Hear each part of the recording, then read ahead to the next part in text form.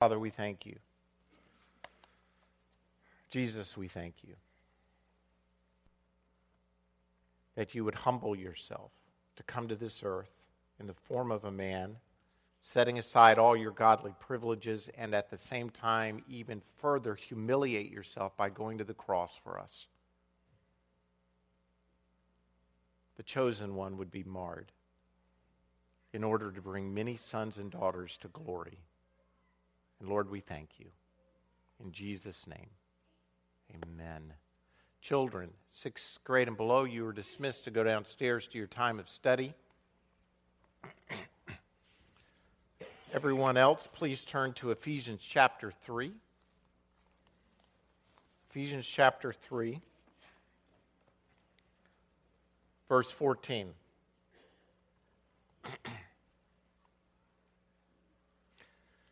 Every year since Fullness has been in existence, we've started the first 21 days of January with a time of fasting and prayer.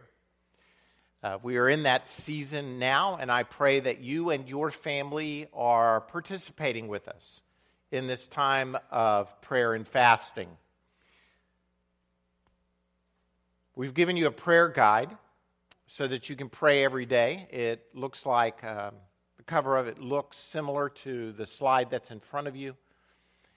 If not, and you didn't get a prayer guide, but you like the emails, hopefully you're getting those as well if you're a part of Fullness. I personally like those because they're with me all the time. I can continue to pray throughout the day for that day's prayer request and the scripture reading link, and Elizabeth and the others have done a great job in pulling that together. Really, the most important part is that we believe that God is calling us to greater and greater and greater things. And we believe as a congregation that is going to be thrust forward, as it were, because of prayer. And so we're asking all of you, if you're a part of Fullness Christian Fellowship, I hate to say this isn't optional, but I don't really know how else to put it. We expect that you, as a member of this body, participate with us in this time of prayer. This is not a legalistic thing, but it is saying, look, we are a family of faith, and we're in this together, so join us in praying. We believe in prayer, right? I mean, we're people who believe in prayer, and the only way to really access what God wants us to do is by launching out in prayer. So join us in prayer. The power of agreement is incredibly, incredibly powerful. We combine that with the time of fasting. Now, I know that fasting is not a 21st century discipline that people love. I don't think it was a first century discipline that people loved. But it is a time of voluntarily denying ourselves something in order to seek after God. Now, you may not be fasting from food for 21 days. I don't necessarily encourage that unless God is really leading you to. But you can give up a meal a week, and during that time, pray. You can give up other items of food like sweets or specific types of food. Some of us, we really need to give up sweets anyway, so it's kind of a combination factor right now coming out of Christmas. Give up sweets, television, media, just voluntarily giving up something in order to seek after God. So I want to really encourage you to do that. The theme of this time of prayer and fasting, as you see on the slide, has to do with love. Receiving God's love, experiencing God's love, sharing God's love with the world around us. And over the weeks ahead, over the next couple of weeks, I want to preach the scripture passages that are the theme verses for that particular week.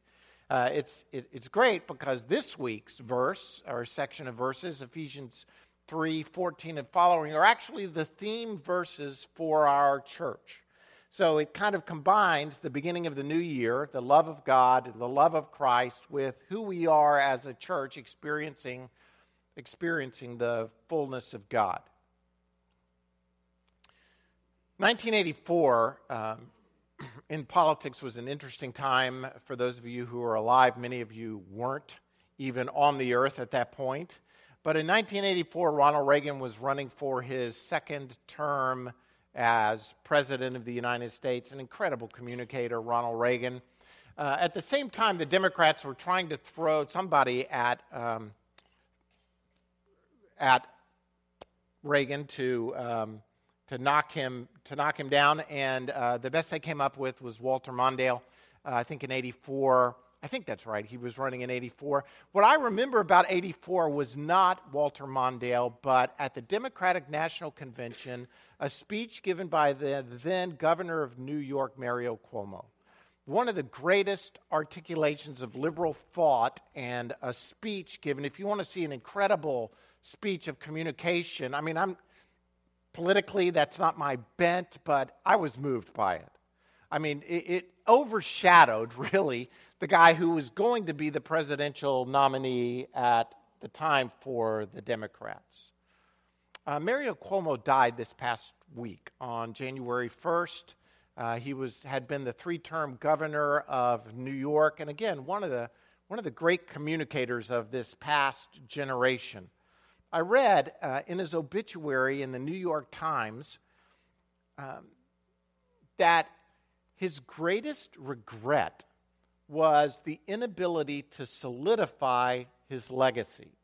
Now, I don't know if that makes sense to you, but politicians, after they leave office, many times what they want to be remembered for is leaving some sort of legacy behind. I guess that's what really everybody wants, in some sense, to be remembered for, leaving a legacy.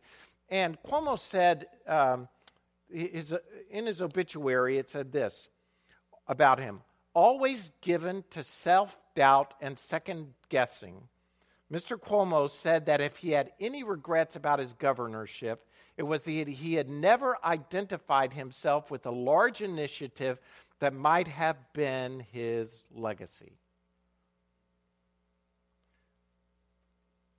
The idea that he didn't pick one thing and articulate it over and over and over and over again so that he might be remembered for that thing. When Jesus was talking to his followers, his disciples, he said to them, I've not called you to come and bear just any kind of fruit. I have called you that you might come and bear fruit that will last. In other words, we are called as a church, as a people, the followers of Jesus Christ, to be a fruit-bearing people. Correct? Are you with me?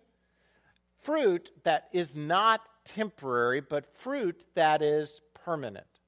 A fruit that will last. Now, we could identify many types of fruit, so to speak. I think eventually Jesus is talking about the fruit that comes from other people coming to know Jesus Christ.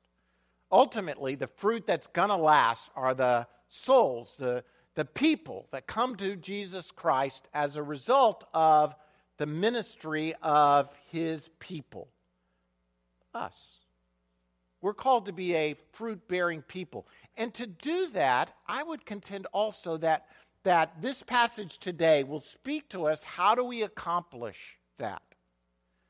In other words, many people think that we need to be a fruit-bearing people, and as a result, what we need to do is learn some new technique of reaching people with the gospel of Jesus Christ. And I'm not totally against techniques. I think they can be helpful. They can help us. They're a hanger upon which we can put some things. But ultimately, there's got to be some sort of undergirding to it. Otherwise, it won't be a fruit that will last.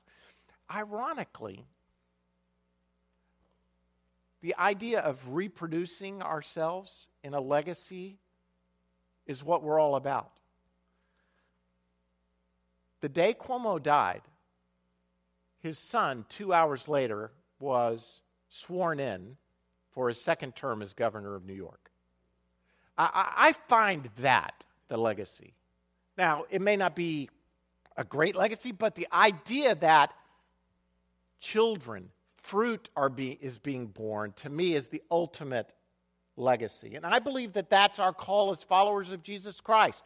We are to bring sons and daughters into the family business of father and sons that we're called to as the church of Jesus Christ. And we're going to do it, I believe, in love. Ephesians 3, verse 14 says this: "For this reason I kneel before the Father, from whom his whole family in heaven and on earth derives its name." Now, obviously, when you jump into the middle of a book, and I will try not to teach the entire book of Ephesians in a short period of time, but when he says "for this reason," he has evidently articulated some things before this statement that make "for this reason" important. You with me? Hello? Come on. I know it's a new year, but just hang in there. It's gonna be really good, I promise you. For this reason. So in the first 3 chapters of the book of Ephesians, he's talked about we're alive in Jesus Christ. You were dead in your trespasses and sins, but by the grace of God, you've been made alive. And I pray that the eyes of your heart would be open so that you can know who you are, the hope to which he has called you, the incomparably great power that is available to those of us who believe. I mean, he's prayed some great things. He says, you've been made alive in Christ. You have the power of God at work within you. Then in chapter 2, he gets to this incredible miracle that no one, this mystery that no one saw coming, that Jesus Christ unveiled. And that was that Jew and Gentile, everybody, male, female, everybody from every socioeconomic background, gender, can be made alive in Christ and have a relationship with God. And Paul is overwhelmed by this truth. He's overwhelmed by the truth that we can all be made alive, not just one small group of people. And then he says, when we're brought together, the people of God, we're like this incredible jewel that God holds up to the glory of his light. The church, for this reason, the church, the multifaceted church, shines forth the light of Jesus Christ to the world around us. And Paul is so overwhelmed that when he gets to this point in chapter 3, he just breaks down in prayer. For this reason, I kneel. The idea that we've been made alive, we have the power of God, that we're this jewel. I kneel before the Father, from whom his whole family in heaven and on earth derives his name. And now he wants to pray for this people, this church, this family. What does he pray for? He says, I'm going to pray that the power of the Holy Spirit, you know it and be filled with it. I pray that out of his glorious riches he may strengthen you with power through his Spirit in your inner being, so that Christ may dwell in your hearts through faith. He's going to pray that the love of Jesus Christ would overwhelm us. And I pray that you, being rooted and established in love, may have power together with all the saints to grasp how wide and long and high and deep is the love of Christ, and to know this love that surpasses knowledge. I'm praying, Paul says, that you be filled to the power. You would know the power of the Holy Spirit that indwells you. And I pray that you would know the love of Jesus Christ that's beyond knowing. Isn't that an interesting phrase? Know something that's beyond knowing. Well, know it how? Well, not know it in your head, because it's beyond knowing head-wise, but know it relationally. Know it in your heart, that you would experience the love of Jesus Christ inside of you, and that you'd be filled to all the measure of the fullness of God. These 3 statements, the power of the Holy Spirit, the love of Jesus Christ, the fullness of God, are really theme statements for us as a church. It is our desire that when anybody comes in off the street, they come to a church service, they come to a youth meeting, they come to a small group, they come to an outreach event, what they would encounter is the power of the Holy Spirit, the love of Jesus Christ, and the fullness of God. Amen? That is our vision as a church. That's our reason for being. That's what we're here for. That people would encounter that whenever they encounter any person or any group from Fullness Christian Fellowship. But not only that they would then experience that for themselves. They would not just encounter the power of the Spirit, the love of Christ, the fullness of God, but they would know it. They would come into it as a result of us loving them well and sharing our faith well. And then from there, that this would expand. Paul's prayer is that this doesn't stay cooped up within a small group of people, but he's going to pray that this just explodes, that it goes from there. And it is our desire to see that happen. And I believe, I am incredibly optimistic about the days ahead. I believe this is like the ninth inning with the bases loaded kind of thing, where you're on the edge of your seat just waiting for what's going to happen next. I believe that's where we stand as a church. And I believe we're going to get there, from here to there, through the power of prayer. I believe as we fast, as we pray, as we seek after God, that we're going to accomplish the things that God has given us to accomplish. Now, I don't know exactly what that looks like. I mean, I don't know numerically or facility-wise or any of all of that stuff, what it's going to look like, but I know that when we move into that destiny to which God has called us to a greater extent, that we will know it. And it'll be something different. We stand at that precipice, and I believe that we're going to get there, that we are moving there. We've been there in some extent. I don't want it to sound like these are things that are just kind of esoteric ideas that we've never accomplished. I believe in a large extent we've done what God has called us to do, but he's calling us to even more. How are we going to get from here to there? How are we going to move forward? Well, that's really the passage. I want to preach this passage and give you 4 points on how I believe we're going to keep moving forward. So, here we go. First thing is this. And, oh, by the way, and then he prays. He closes with the prayer in Ephesians 3. I'm going to look at this more in the future. He closes with the benediction that I speak over us every week. Now to him who is able to do immeasurably more than all we can ask or even imagine, according to his power that is work within us, to him be glory, and this is an important phrase, in the church, us, and in Christ Jesus, throughout all generations, forever and ever. Amen. So, let's look at these 4 ways we're going to move forward. The first thing is this: examine your attitude. Examine your attitude. The concepts of love and unity that Paul is speaking of here, I think, have this undergirding which says this is not about you. This is not about you. And I have a really hard time getting over me. I don't know if you have a hard time getting over me or not. No, I'm just kidding. You may, but the idea is this. Most of us are so egocentric, so self-centered that we have real problems breaking outside of us. We believe that I am here and the universe revolves around me. And as long as I am content or I am happy, then things are good because the universe and all the planets are in alignment because everything is at my beck and call. I think the Bible has a word for that. I think it's called sin. This self-centered attitude that says the world is all about me is what got us in all this problem in the first place. Because the devil has just an open door to just come into your life and to wreak havoc when we develop a self-centered kind of idea.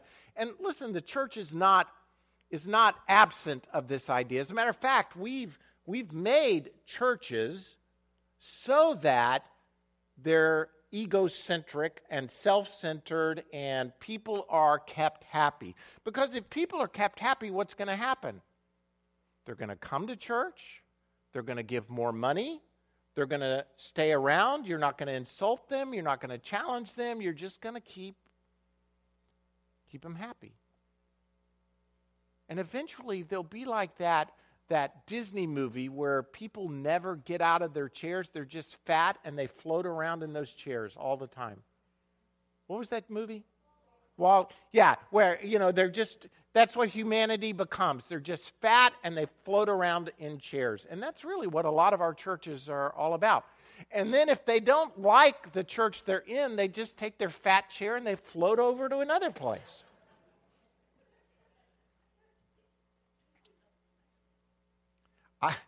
I believe the Bible teaches a whole different picture. Each of you should look not only to your own interests, but also to the interests of others. Your attitude should be what? This is a high calling. Your attitude should be the same as that of Christ Jesus, who existed in the form of God, but didn't regard equality with God something to be grasped, but did what? Emptied himself, humbled himself, humiliated himself, and went to the cross. So when Paul says, don't look out for just your interest, that's his nice way of saying, get over yourself, and instead be like Jesus. Have an attitude that says, this is, how do I minister life to other people? He says in Galatians 5, if you keep on biting and devouring each other, watch out or you will be destroyed by each other. He's not speaking to the world here. He is speaking to the church. He's speaking to the people of God. You people are I'm not talking about you. This is Paul saying to the Galatians, you're devouring each other. Why? Because you're cannibalistic. You're looking out only for your own interest. The psalmist puts it in a different way. He says how good and pleasant it is when brothers live together in unity. Paul in Ephesians 4, the next chapter, says, make every effort to keep the unity of the Spirit through the bond of peace until we all reach unity in the faith and in the knowledge of the Son of God and become mature, attaining to the whole measure, and here's that word again that we're based on, the fullness of Christ. Our goal? Unity of the Spirit through the bond of peace, reaching unity in the faith, the knowledge of the Son of God, become mature, attaining to the whole measure of the fullness of Christ.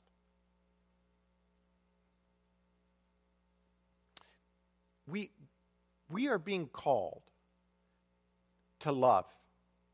In all of these passages, the underlying truth is not about what we get, but what we've gotten in order that we get to give it away. And it is the love of God. Our attitudes will change when we really experience the love of God and we choose to both experience it and walk it out. Your attitude, your perspective changes everything. Everything. You can view the exact same situation, but if you don't experience it, if you don't view it, let me back up. If you don't view it out of a position of love and grace, you'll view it out of a critical spirit and what can be fixed about it. Let me give you an example. When Kathy and I got married ages ago, 20-odd years ago, 26 years ago, we went on our honeymoon to the Dominican Republic. It was one of those all-inclusive kind of resorts. It was really great. I mean, a beautiful location. But if you've ever been to, like, the Dominican Republic, I mean, it's not like at times, especially 26 years ago, it wasn't like going to the Hilton, this cabana that was our room for a week was, 100 yards from the beach, but it didn't even have air conditioning. What place doesn't have air conditioning, right? On the beach, in the Caribbean. I mean, it had ceiling fans and stuff. Now, it was a beautiful location, but as soon as I walked into the whole place, I was like, wow, this wasn't exactly what I was expecting.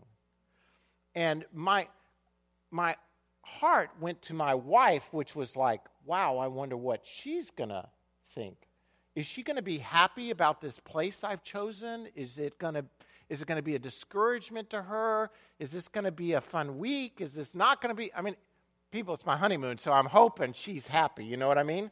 So, Kathy, I believe because of her love for me, expressed nothing but joy about the place. This is awesome. This place is awesome. I love this place. Now, I've never really talked to her much about, did you really love that place? But I think she loved it because she loved me. And her perspective of that place made our entire time there incredible. Do you get the point? Listen, you can view something, but if you view it without the prism of love, I contend that eventually you'll develop a critical spirit. And all of us, the easiest thing is to find something wrong with something. I mean, we are some of the dang most brilliant critics, all of us in and of ourselves. It takes nothing to find something wrong with something. But when you start to view things through the prism of love, the wrongness of things kind of fades away, and the joy of it starts to come through. I believe that if we're going to get from where we are to where God wants us to be, that the prism of love has to be the lenses through which we view fullness, God's plan, God's purpose, our relationship with one another. And when we do, that we'll be overwhelmed by joy. Paul prays this in Ephesians 3:18, and I pray that you, being rooted and established in what? Here's the key. If you are rooted and established in anything other than love, you'll not get to where God wants you to be. I don't care how smart you are. I don't care how long you've been in the church. You know, you can be rooted and established in tradition. You can be rooted and established in brilliance. You can be rooted and established in education. You can be rooted and established in theology. But if you're not rooted and established in love, if we're not, we'll view things in a wrong way. I'll go so far as this. I know I'm getting a little bold today, but just hang with me. I would say that your basic attitudinal problem is a love issue. If you have an attitude problem, then the bottom line is it's a love issue. I mean, I could expand it. We'll talk about the family in February.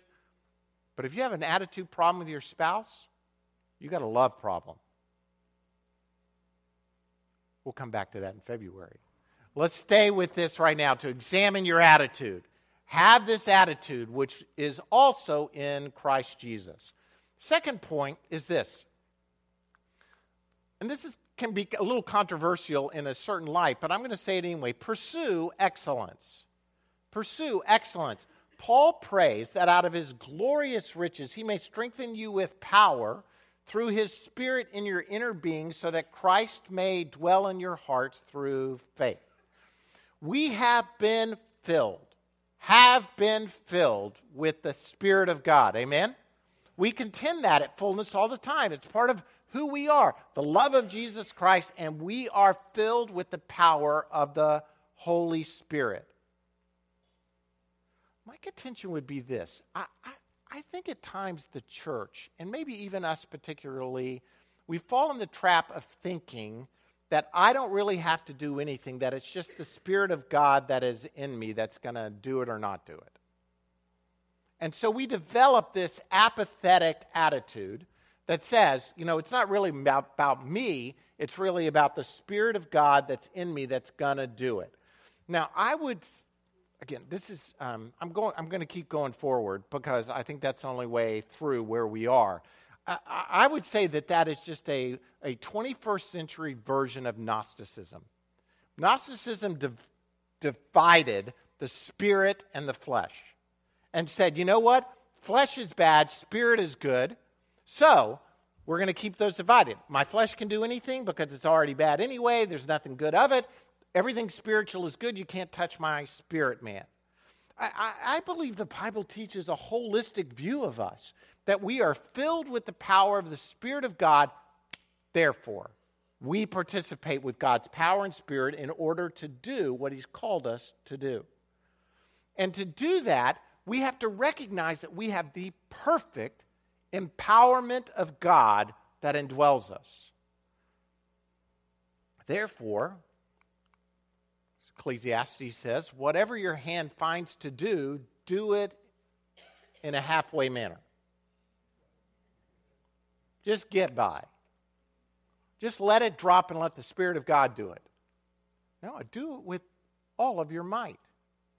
Because, I'm combining some verses, but I think they go together. Colossians 3 says, whatever you do, work at it with all your heart as working for the Lord, not for men. Now, I say this point is a little controversial because pursuing excellence in and of itself can become an idol, right? I mean, if I'm just trying to be excellent in stuff, trying to do excellent stuff, perfect stuff, that can become my idol. But I believe God expects us to give of our very best. It's part of being a steward of His that we're called to do it. We're to become like Christ, to change the way we are to the way He is. So, Galatians 3:27 says, for all of you who are baptized into Christ have clothed yourself with Christ. I have to believe, and I do believe, that Jesus did things to the fullest of His ability. You see, excellence to me is not doing something that you're not able to do, but it's giving of yourself fully to God's plan and purpose for your life by the power of the Spirit that indwells you. He says, from Him the whole body, joined and held together by every supporting ligament, grows and builds itself up in love, as each does its what? There's this combination here. Love, giving of yourself. I've experienced the love of God. Now I'm going to give myself. I'm going to do my part. Whatever my part is, I'm going to do it. You know, I feel like I have to preach both sides of this in a way, because I understand that many of us fall in the trap of perfectionism, thinking I have to be perfect. That, pursuing excellence for some people is not a problem. What's a problem is they're trying to be perfect. And that's not what I'm talking about. I'm talking about giving yourself to the glory of God, to His purpose, His plan being accomplished in our lives. In thinking about the balance, I feel like the church has fallen into one of two ditches many times. One of the ditches is, look, we're going to do things big and beautiful, but without the power of God or the love of Christ. We're just going to work with our hands and do something big and beautiful without God's love or His power really work, because we can build our own tower, right? We can build a tower of Babel to the heavens of our own strength and might. That's a ditch we want to avoid.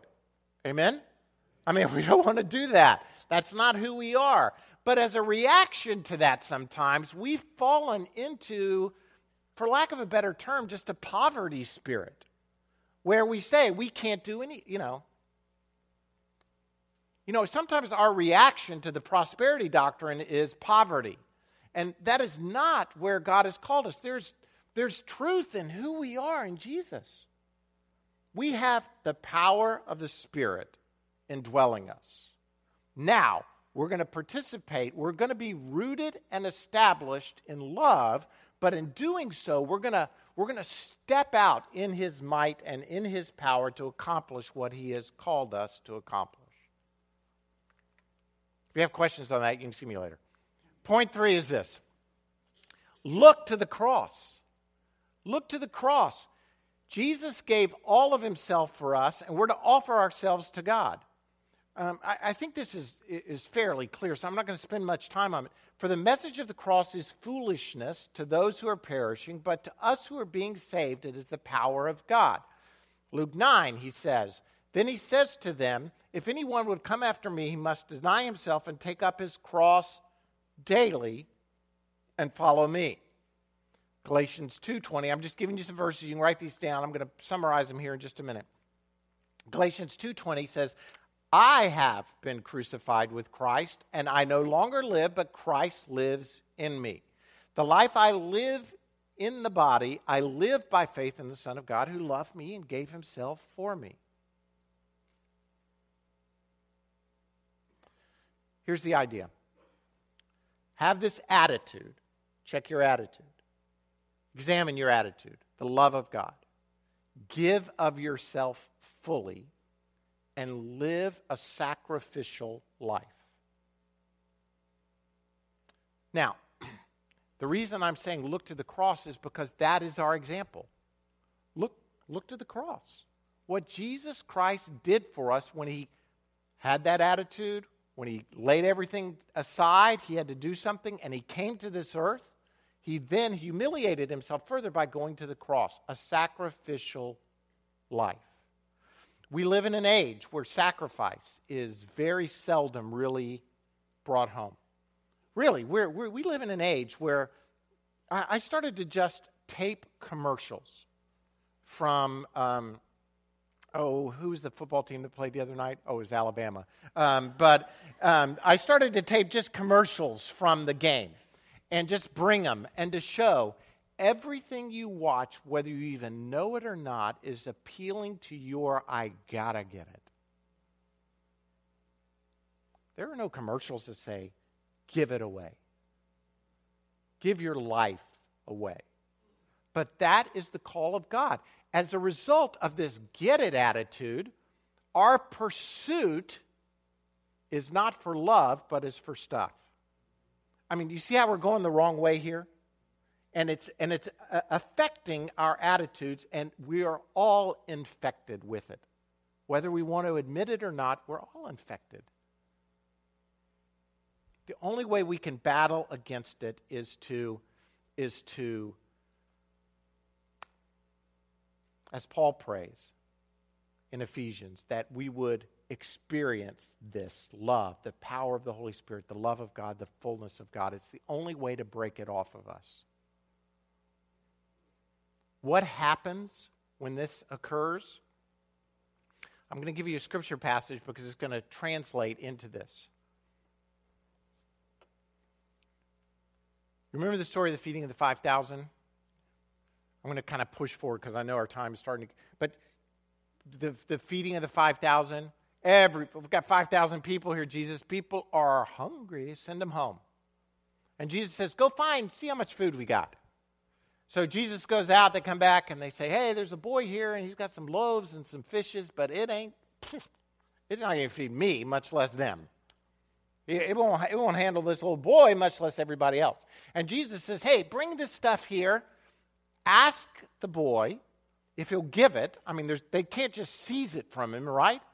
They have to at some point say, would you give it to Jesus? He takes his loaves, his fishes, Jesus blesses them, breaks them, and feeds everybody to their full. To me, this is a picture of exactly what I'm trying to hopefully portray to each of us. There's this attitude where this boy, the disciples don't see it. They're like, send him home. Every man for himself here. Every woman for themselves. The boy, though, he has these loaves and fishes, and he's willing to give it. Sacrifice it.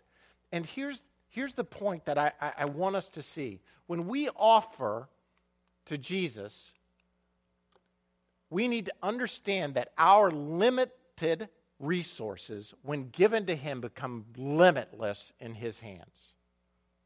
As long as you hang on to him in a white-knuckled fashion, whatever it may be that God is saying to you, let go of, it will remain limited.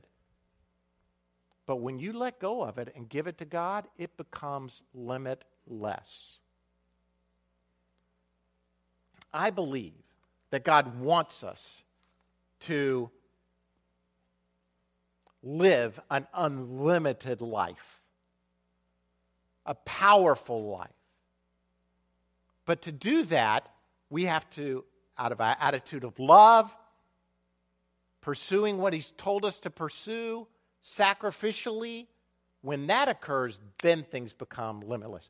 But honestly, most of us stand back and say, God, I just want to live a limitless life. I want to live a limitless life. I don't want to do anything to get it. I just want you to bless me with a limitless life. The truth of God's economy is that in his hands, things become limitless. But to get in his hands, they got to move out of mine. I have to be willing to let go of them. Now, I've got some passages. I'm going to cruise through these. But the reason things can become limitless in God's hands is because he is able. Things that you can't do, he can do. He will change our weak mortal bodies, make them like his own glorious body, using that power by which he is able to bring all things under his rule. You're limited because you've got a weak mortal body. Your body is in the process of decaying. I don't care if you made a New Year's resolution to get in shape. Even so, eventually your body is beginning to decay. It's weak, it's mortal. But God is able to change it because he's not limited by those things. 2 Corinthians, it says, God is able to make all grace abound to you, so that in all things, at all times, having all that you need, you will abound in every good work. Well, that about covers it, doesn't it? I can get all things all the time. I can abound in every good work. How? By giving it to God, because he is the one who is able. Then this passage in Ephesians 3, now to him who is able, he's able. That's the point here, people. God is able. You are not. He is able to do immeasurably more than all we can ask or even imagine. God knows no limits. God is limitless.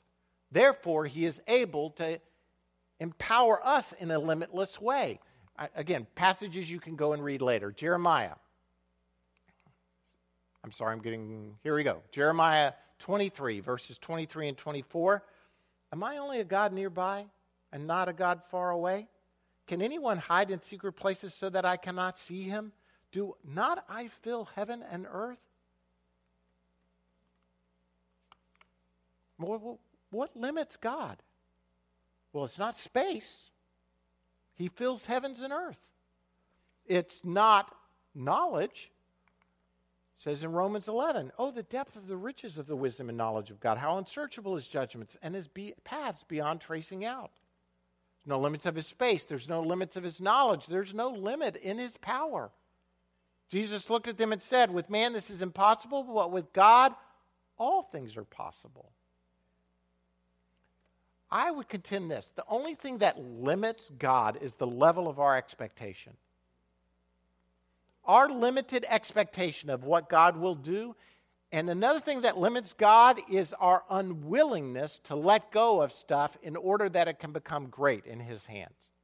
What if the boy had said, no, these fishes and loaves are mine.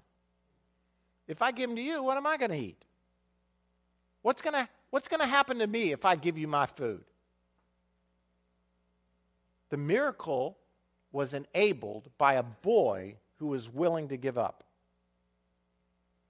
Suddenly, things become limitless. I believe God is calling us to great things in the day ahead. But for that to happen, just to be blunt, all of us, we got to get over ourselves. We've got to adjust our attitude. We start by examining it. God, show me. Search my heart. Examine me. See if there's any wicked thing in me. You'll be amazed what God will show you if you'll allow him about your heart. Have this attitude which was also in Christ Jesus. Pursue the plan. When I say excellence, I mean the plan that God has for you. Give yourself fully to it. Look to the cross. Live a sacrificial life. Let go of stuff. One of the things we're praying about is the building stuff. That God would meet our need and take care of some things here. And to do that, we have to give sacrificially. That's just one example. I'm not trying to be self-serving for the building, but just to say, we don't even know what it means to live a sacrificial life. Most of us give out of the excess, not out of enough that it really stings. That's what a sacrificial life is about. For most of us, it doesn't really have to do with our money living a sacrificial life. For many of us, it has to do with our time and our emotions and our... I don't want nobody in my space. I like to just be at home by myself. I'm just talking about me. You have different things. Know that your limited resources are limitless in God's plan and in His hands. Be faithful in the little things. Be faithful in everything. Offer everything you have to God. Some of us are sitting here thinking, well, if I give a big thing to God, maybe that'll matter. Well, it might matter, but maybe God's not talking about the big things. I was talking to one of my children just recently, and we were talking about decisions and making decisions, and I said to them, the quality and the destiny of your life, I don't believe is going to be determined by making the big decisions right. It's by making the little decisions built on each other right. It's little decisions made every day because many times we say, just a little decision, it doesn't really matter. No, I believe little decisions built upon themselves make a big decision and determine the course of your life. Let every decision be done to the glory of God.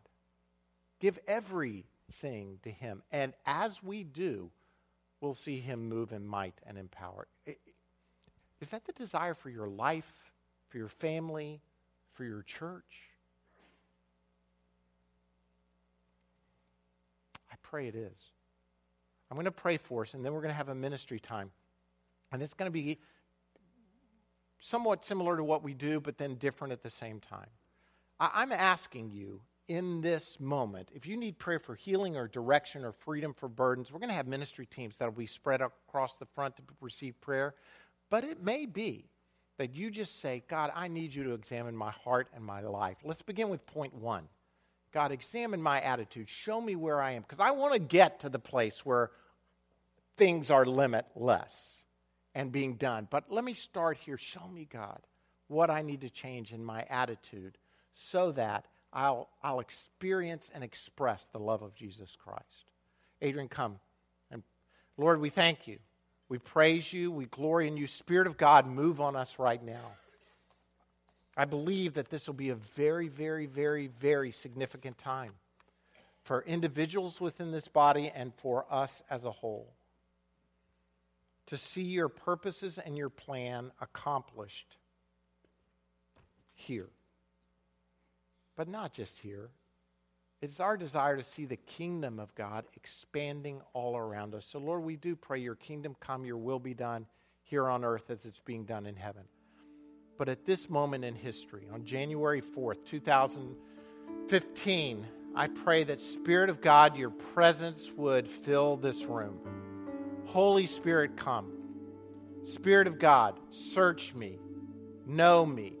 Show me the state of my heart. Show us the state of our hearts.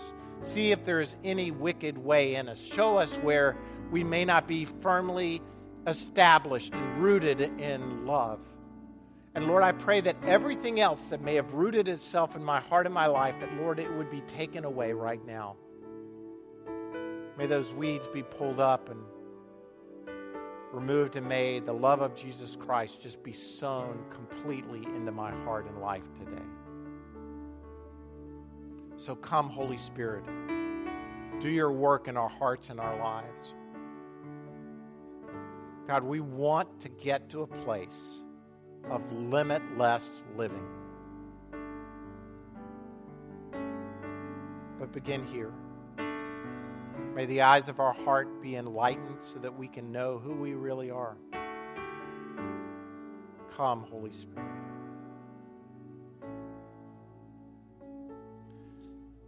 Just in a spirit of prayer, ministry teams, come to the front. If you need somebody to pray with you for direction, healing, maybe to experience the love of Jesus Christ in a greater way, come and let one of these teams pray for you. It may be that you just want to come to the altar and pray. Maybe you just want to kneel where you are. Maybe you just want to sit where you are. I don't know that your position matters as much. Just be obedient to God as He directs you in prayer, to talk to you, to speak to you about your heart and your life. As we begin this new year, just ask the Spirit of God to really shine His light into the depths of your heart right now. If you need prayer, come to one of these teams. Otherwise, pray where you are. Come kneel at the front. Do what you feel like God is directing you to do.